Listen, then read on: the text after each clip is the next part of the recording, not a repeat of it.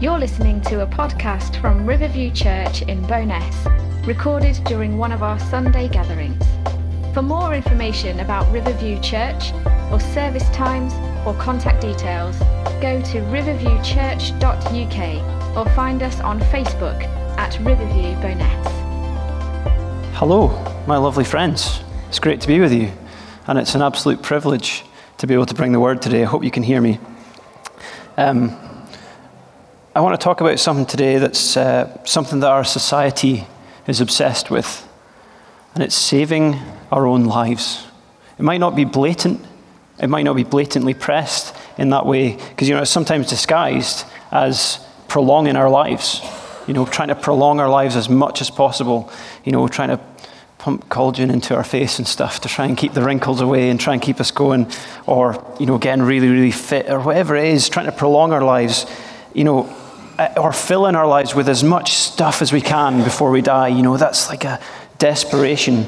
And it's this obsession with trying to save our lives, because the reality is people are afraid of dying. Am I right?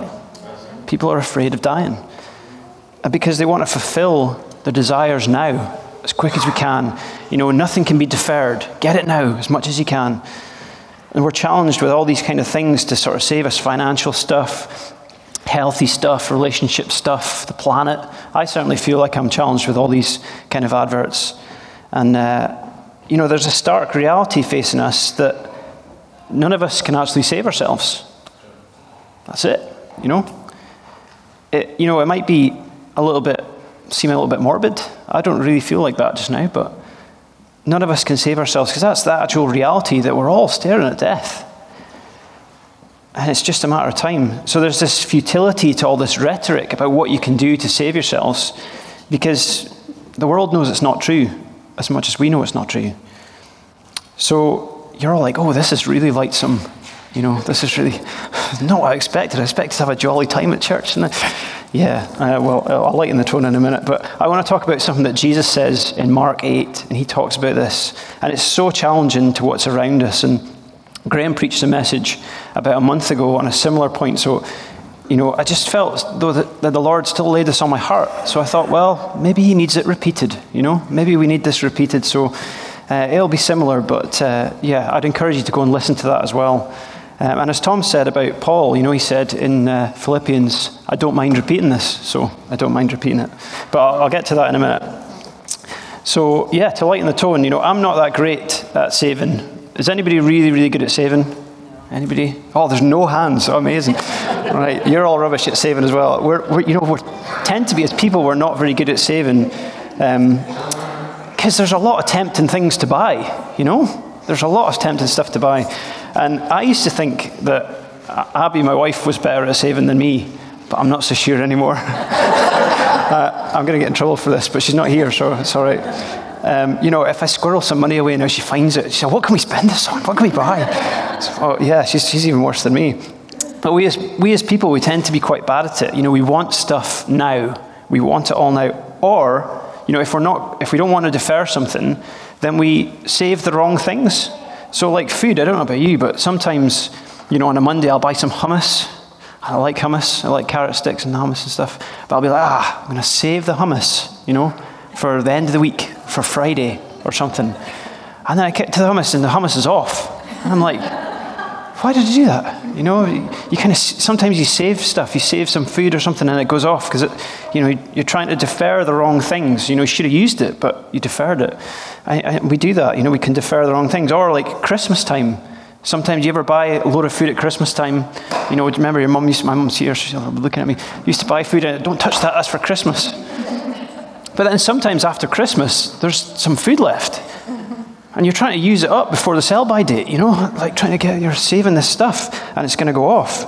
So we're kind of bad at saving it, Rona, she was always really good at saving stuff, but more often than not, we're really bad at choosing the right long-term savings plan. That's this whole other element, this financial element, that we're actually usually quite bad at doing savings and investment, and that's what I've called this message today, because there's this attitude around of get as much as you can, get it now, and keep it. And And so sometimes we're quite bad at figuring out how to do that, how to, put the right savings things and what to invest in, what are the right things we should be saving in compared to the wrong things. So I've got a wee illustration for you this morning. And I'm going to give you a choice, all right? You can have this penny. It's actually a cent, which is bizarre that I found a cent and not a penny in my house. You can have this penny, or you can have £1,000 today, right? But the catch is that I'm going to invest this penny in a savings account that doubles every day for 31 days, right? So tomorrow it'll be worth 2 pennies. The next day that would be worth 4 pennies, okay? But only for 31 days. So you've got to very quickly work out, is it the £1,000 or is it the penny? All right, show of hands, £1,000. 1, 2, 3, oh, we've got a few. Penny takers. Oh, a lot of penny takers. Oh, she's got behind. A lot of penny takers. So that's the catch. So this is something called compound interest. And I'm not a finance person, so this won't be particularly clever, but people have described this as the 8th wonder of the world. And this is 100%, interest I was giving you on your penny. If you chose the penny, I'm going to show you a chart in a second of how much your penny would be worth in 30 days. Any guesses? £1 million. Whew, big guess. No, we've got some nodding heads, not that much. 1,500, right.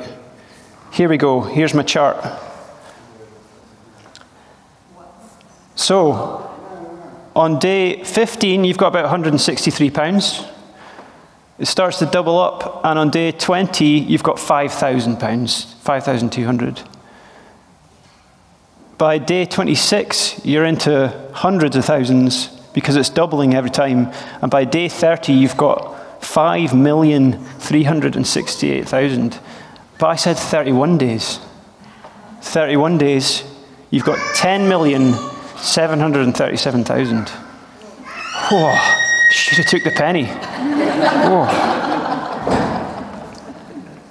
So this is a problem I want to address, this part of the human condition, that we think we would rather try and take something that we can get now to try and save ourselves than to be part of something much bigger, much more important, much more rewarding, but that's possibly deferred.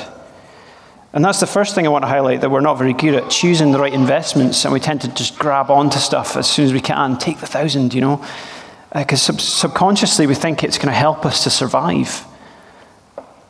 But it won't save our lives, which it obviously can't. Not 1,000, not 10 million.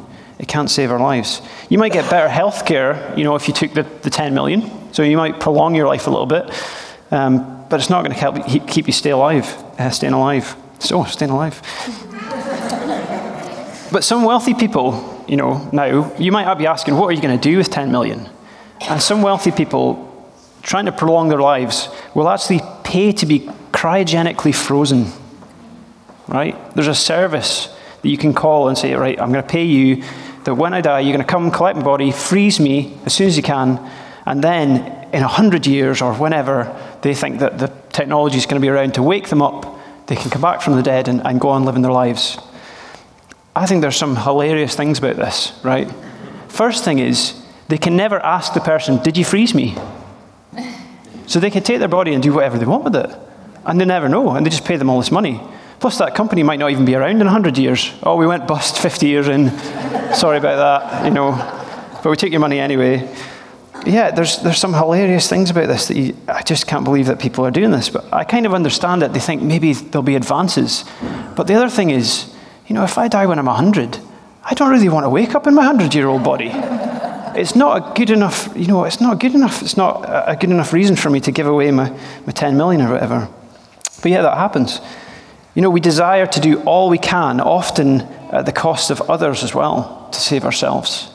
That's what we see in the world, but the reality is that we can't. So, let's go into the text, let's see what the Bible has to say about this. So, we're going to look at Mark 8. As I said, Graham gave us some really good, wider context to this version of events from Matthew's Gospel. And I encourage you again to go back and listen to that, because I'm not going to expand too much on the context here, because I just want to drill into this one verse instead. So Just quickly though, Peter's just had his high and low points. He's just said, he's confessed that Jesus is the Christ. It looks like he's really getting a handle on this, who Jesus is. And then Jesus starts to tell his disciples what's going to happen to him. He's starting to forecast, this is what's going to happen to me soon. And Peter pulls him aside and says, no way. And then he rebukes him sternly. And so then it goes on in verse 34, Mark 8:34. Then he called the crowd to him along with his disciples and said, whoever wants to be my disciple must deny themselves and take up their cross and follow me. For whoever wants to save their life will lose it, but whoever loses their life for me and for the gospel will save it. What good is it for someone to gain the whole world yet forfeit their soul? Or what can anyone give in exchange for their soul? If anyone is ashamed of me and my words in this adulterous and sinful generation, the Son of Man will be ashamed of them when he comes in his Father's glory with the holy angels. Whew. Tough stuff. So what are we looking at here? Well, we're faced with a bit of a problem.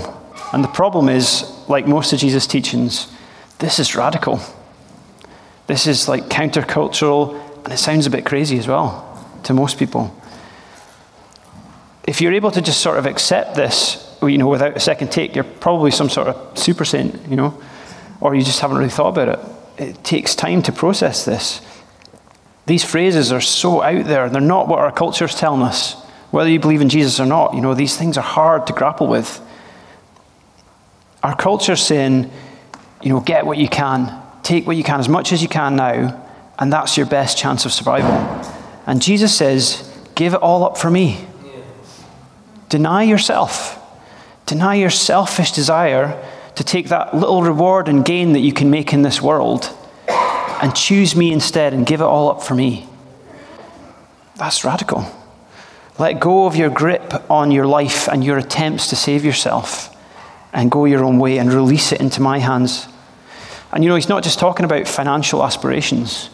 He's talking about ego.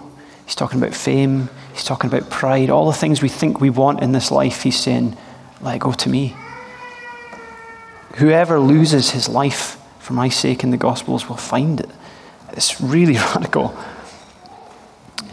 So what's he talking about? Let's go a bit deeper into what he means. He's talking about people's choice.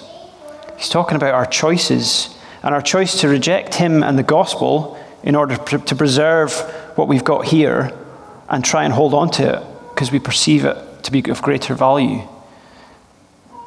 If Jesus was the penny, if that's what he was offering, it's taking the 1,000 instead of the penny. Trying to hold on to something little and think it's amazing when there's something greater and much more valuable. And that seems to be the wise choice at first, to take that money. But we're sacrificing in that way. We'd be sacrificing something far, far greater.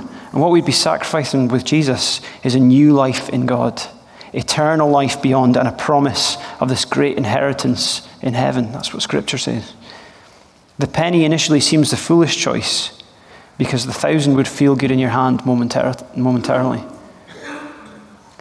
And he's talking spiritually. He's talking about heart choice and the deep reasons that we hold for the decisions that we make and the things that we choose.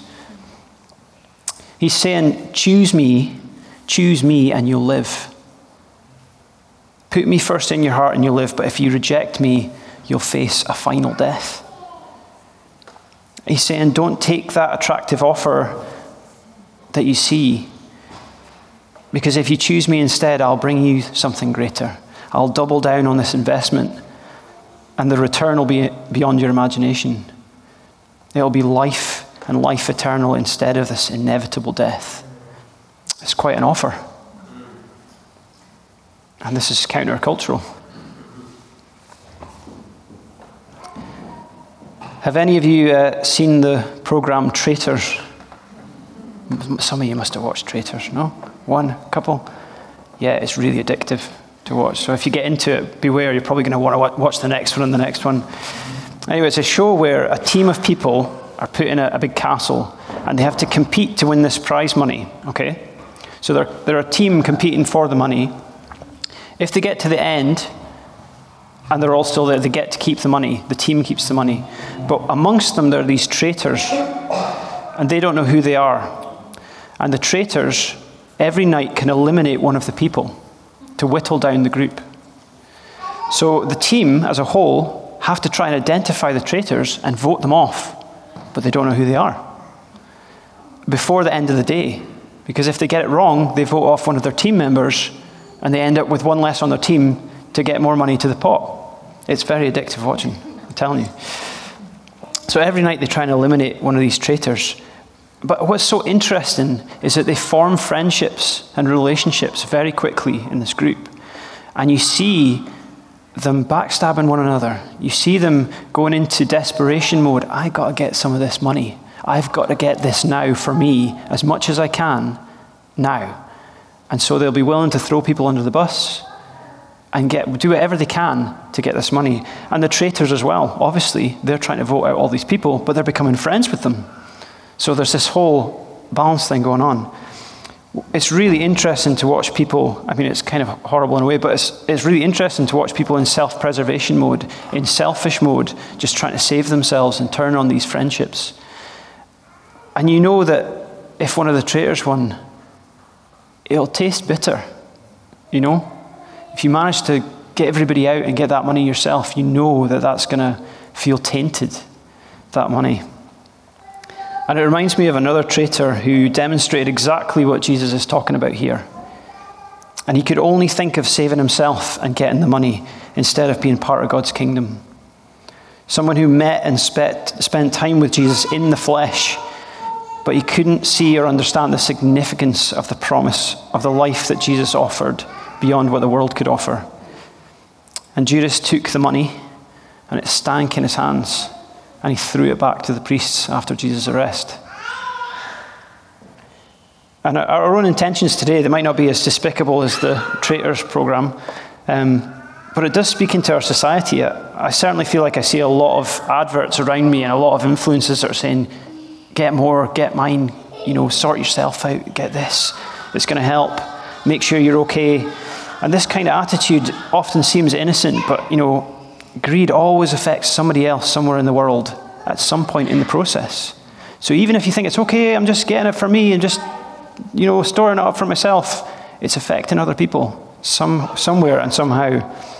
And if we allow it, we can let the world program these sort of systems and patterns into our mind that this is how we should go. And Jesus says, don't. He says, follow me, deny yourself, deny the selfish nature that is trying to save you in your own life, and instead give it over to me and you'll truly be saved. As Graham mentioned a few weeks ago, don't let the theme tune to your life be the Self-Preservation Society. Because the reality is that we can't deny death. None of us can deny death. You can't preserve your life by any means of your own. That's the truth. But Jesus conquered death at the cross. Follow me, he says, and you too will be reborn, renewed, and have nothing to fear of death, because your soul will be saved. Amen. Praise God. And though he said this at this point in the Bible, it's not the first time that we see this theme in the Bible. There's a very early point in the Bible where we see this theme, Adam and Eve. They're deceived into thinking that they can take wisdom and life on their own terms instead of trusting God and following God, and it leads to death. It doesn't just lead to death, it leads to the curse of death that faces all mankind ever since. It's trying to go your own way, trying to do your own thing, trying to save your own life instead of trusting God. If you're following along the Bible in a year, you might be in Numbers now. In Numbers, the Israelites start grumbling. They're in the desert. Where are they going? They're going to the promised land, abundant life. That's where God has taken them. The presence of God is in the camp. He leads them by his presence. And they're like, I don't like this. They start grumbling. They start not liking where they are. And they start wanting to take what they can get and go. And they end up, as a result, the rebellious die in the wilderness instead of going into the abundant life that God is promising them. Trying to take matters into our own hands, trying to save themselves, and follow their own wisdom because they don't think that Moses has got a clue. So, many times in the Bible we can see that as well. People trying to desperately elevate themselves and take what they can get in order to save themselves.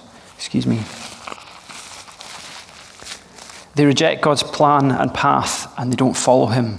And the whole point of this being that if we decide in our hearts that we're going to reject God and that we're going to reject Christ and do our own thing, we could gain the whole world but lose what's of real eternal value.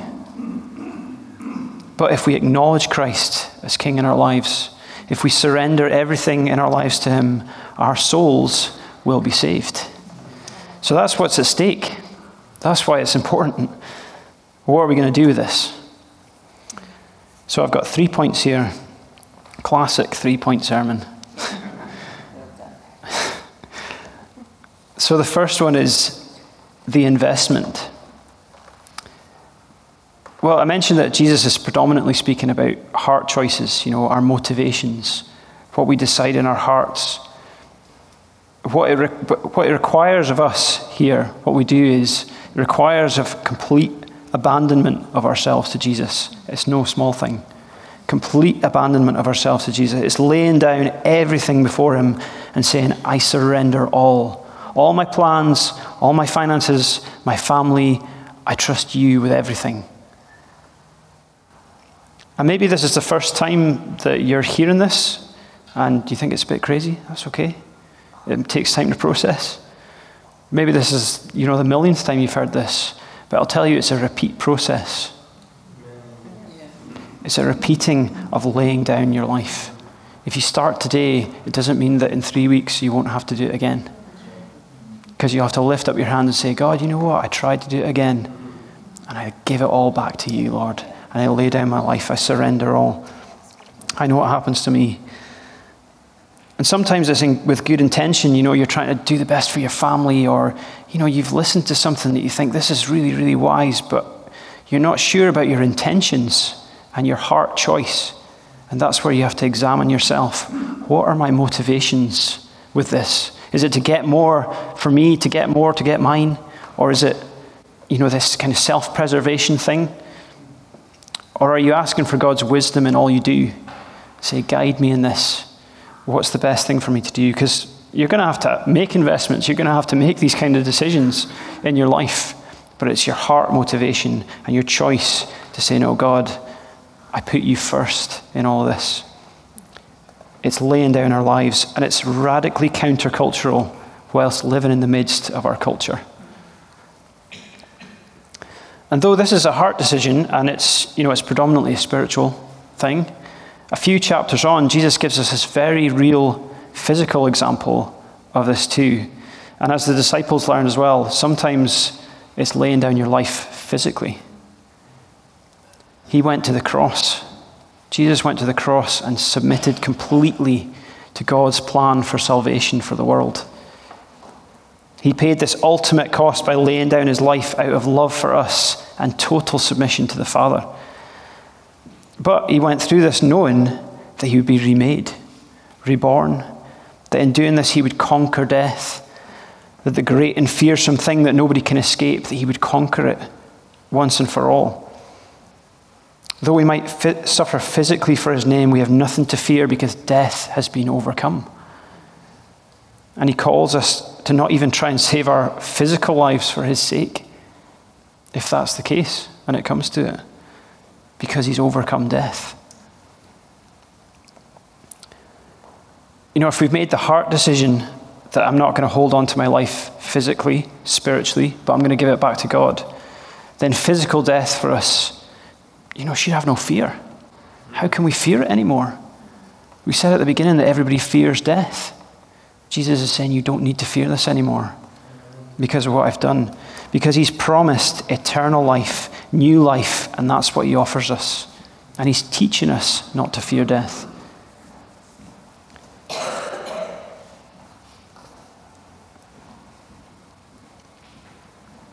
It's the only way that you're going to save your life. This is the only way you're going to save your life. So you can reject it. That's okay. But you're not going to find another way to save your life. That's the truth.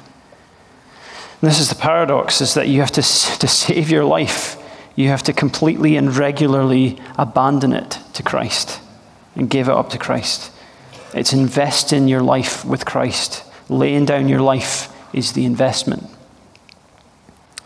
So he's talking about the heart predominantly and about this heart decision and choices. And he actually presents that real physical example by giving up his own life on the cross as well. You know, and many of his followers, many of his followers since have physically given up their lives for his sake as well. Many of them on crosses. Because they believed it was worth the cost. Instead of holding tightly onto everything we can and our finances and our homes and our families and our very lives and doing what the world is telling us, it's worth it surrendering it to Christ for the greater reward of saving our souls and entering into eternal inheritance. That's the first challenging part of this, abandoning everything to Christ. Point number 2 is ROI. I'm not a finance guy again, but finance term. Return on investment. This is a performance measure that's used to estimate how profitable your return is going to be. So you might have done it with your penny. You might have used this ROI thing to measure how you forecast what it's going to be. So if the world was using an ROI on our investment with Christ, what do you think it would look like? I think it would get a poor forecast in the world's eyes. You know, the real world outcome of this, of choosing Jesus, I just painted it a little bleak, You might die. You might lose your life physically. This is foolishness to the world. You might get persecuted and killed for the investment you made. It doesn't sound that great. I don't think the ROI would be saying much good. The truth is that if you've decided this already, or you're going to decide this decision is going to be mocked. You're going to get mocked for this investment. Your decisions, as you do this, they're going to start to change, and you're going to be starting to be transformed as you repeatedly offer your heart and your mind and your body to Christ and his way, and you start to look less and less sensible to the people around you. Because they're desperately trying to save their own lives, and this makes no sense to them. Because they're part of the self-preservation society. And you're saying something and doing something that's completely opposite to this self-preservation society. Occasionally, this is going to command respect from people, that you stick up for your faith or you're true to what you believe. But more readily, it's going to be mocked. You'll be mocked for following Jesus. The submissive servant king who had no throne, no gold, no army, and he was brutally killed as a criminal. That's who you're investing with. What kind of king is that? What kind of king is that to follow? He's unsuccessful by the world's measure, for sure. But we know him as the King of Kings. And once again, in a few chapters on, we see that he gives us an example of this happening to him and how he endured it in the cross mockers, is what I've called it. Jesus himself was challenged to save himself. Save yourself, they called, as he hung on the cross. And just as the world says, they saw him defeated, nailed to the cross, bleeding to death and suffocating. And they said, save yourself. And he said you could save other people. They're so focused on physical well-being and on holding on to mortal life that they completely were blinded to the spiritual depths of what he was really capable of. And they taunted him with it. And he knew full well as he hung there on the cross that he could bring himself down and it could be ended with a word. Can you imagine knowing that? I could stop this like that. Save yourself! As they laughed and jeered at him. And strangely, they were right. He couldn't save himself. But they were right for the wrong reasons. Because he wasn't held there by the nails. He could have brought himself down physically and astounded them, and some of them would have believed in him. But his entire mission to save the many and break the curse of death would be for nothing. As D.A. Carson says in his book, Scandalous, he wasn't held there by the nails, but by the moral imperative laid down by his Father. That's what kept him on the cross.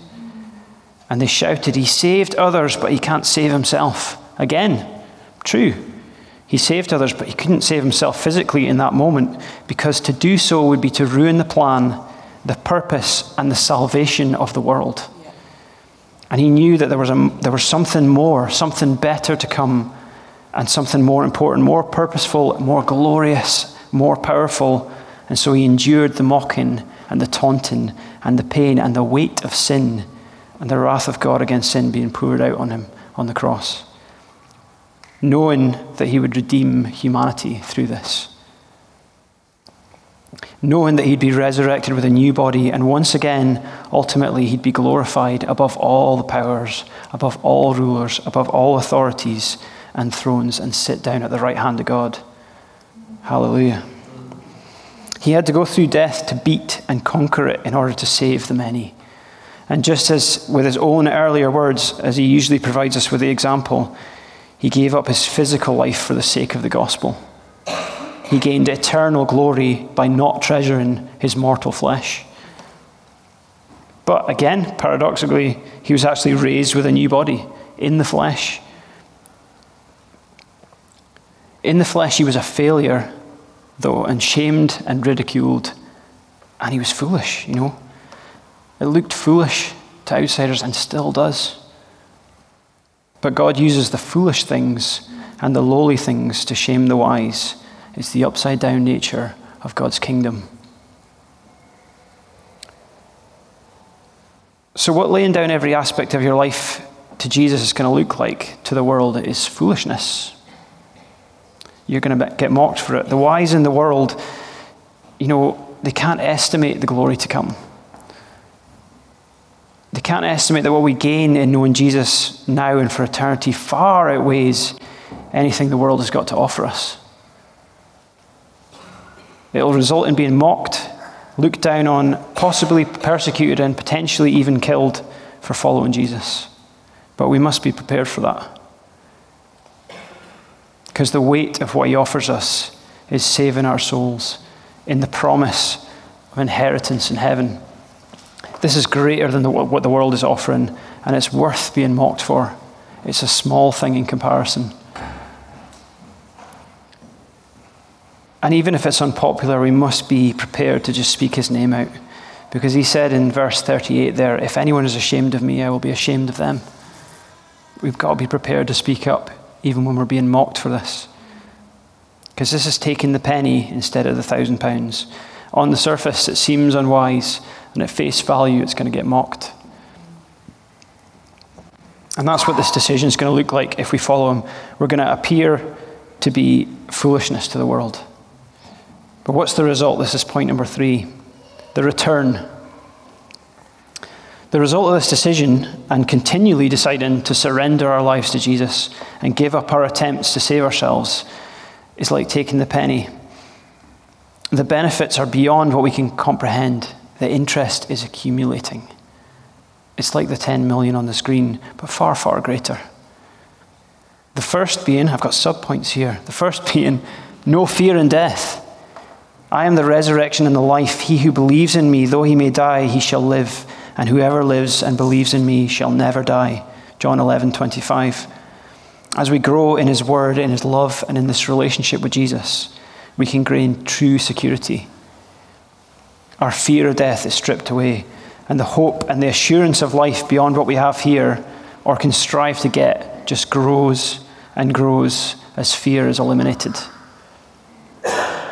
What was once a crippling fear just melts away slowly as we comprehend living for eternity in new bodies with God.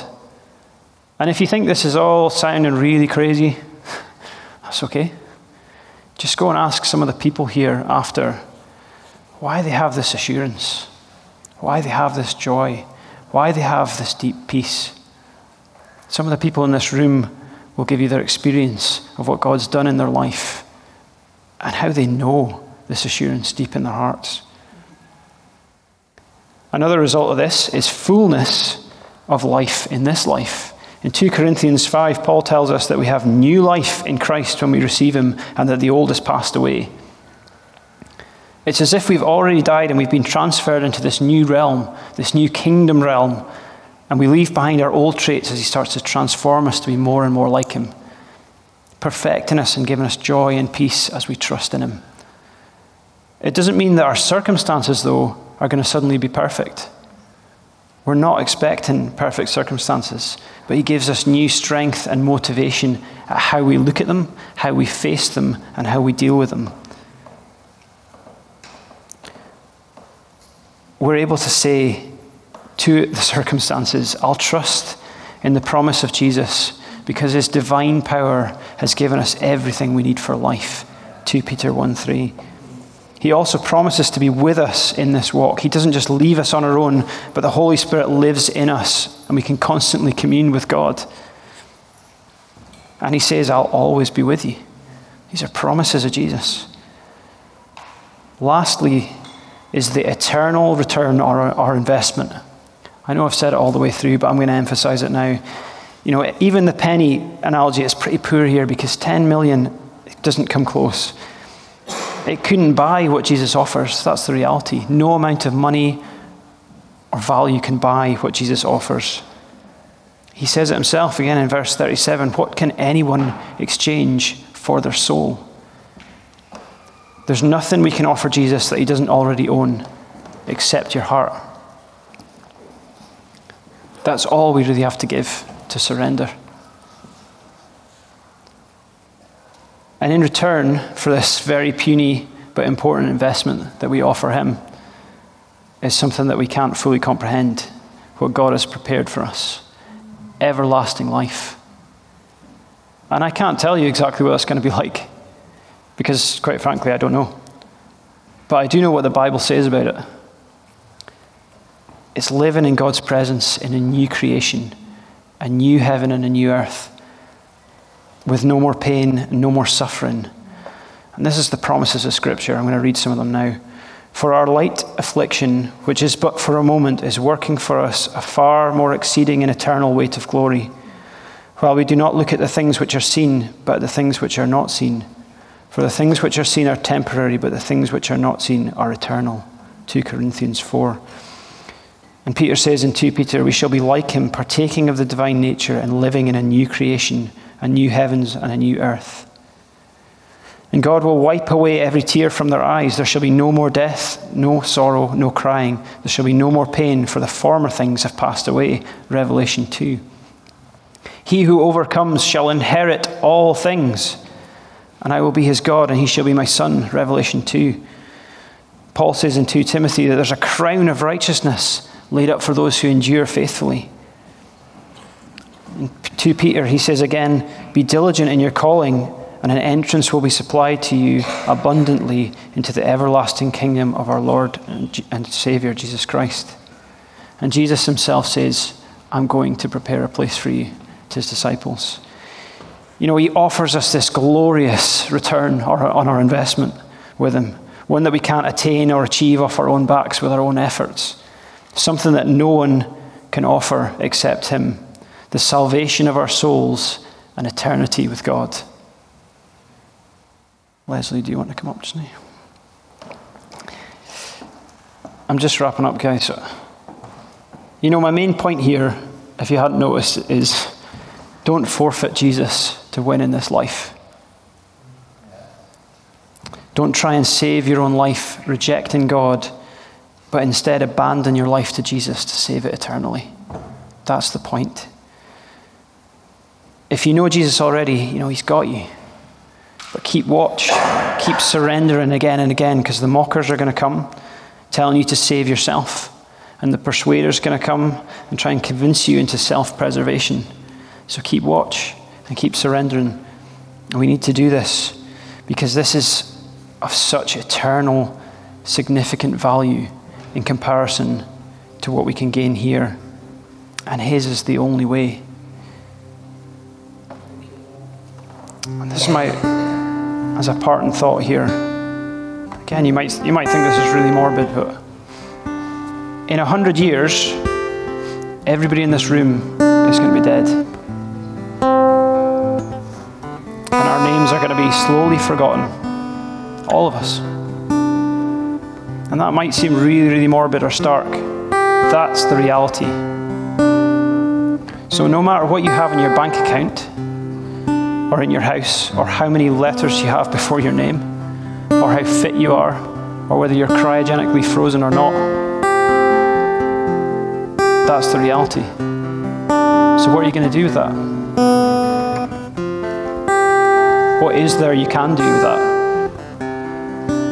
Jesus says, give your life to me. Follow me. Don't try and save yourself.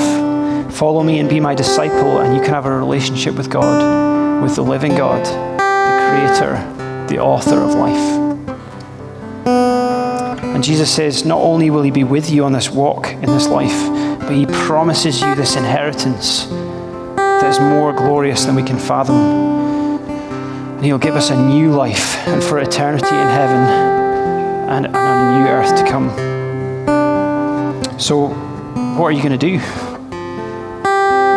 Because the difficulty is I've told you now. So you're going to have to decide. And Jesus made it very clear. Don't reject me for death. Follow me for life. And I'm not going to pretend it's going to be free to you either, because it's going to cost you everything. It's free, and it will cost you everything. Because we have to continually submit everything we have to his lordship. Our physical, our spiritual, our material possessions, everything, all our plans. And his example is one of a suffering servant that gave his life up for us, only to receive it back, immortal, glorified, and risen. That's who Jesus is. And that was really costly. And it was worth it to him to do all that for you. Is it worth that cost to us to give it all up for him, to receive life? If we die to ourselves and follow Christ, we gain everything and live forever. If we try to hold on to this life and whatever trimmings and stuff we can get, we'll die forever. It's not an easy choice, but I'll tell you, it's worth it. It's like compound interest. It's worth taking what looks like the measly penny now and risk being mocked for the decision, but gain everything. And I believe with all my heart that it is.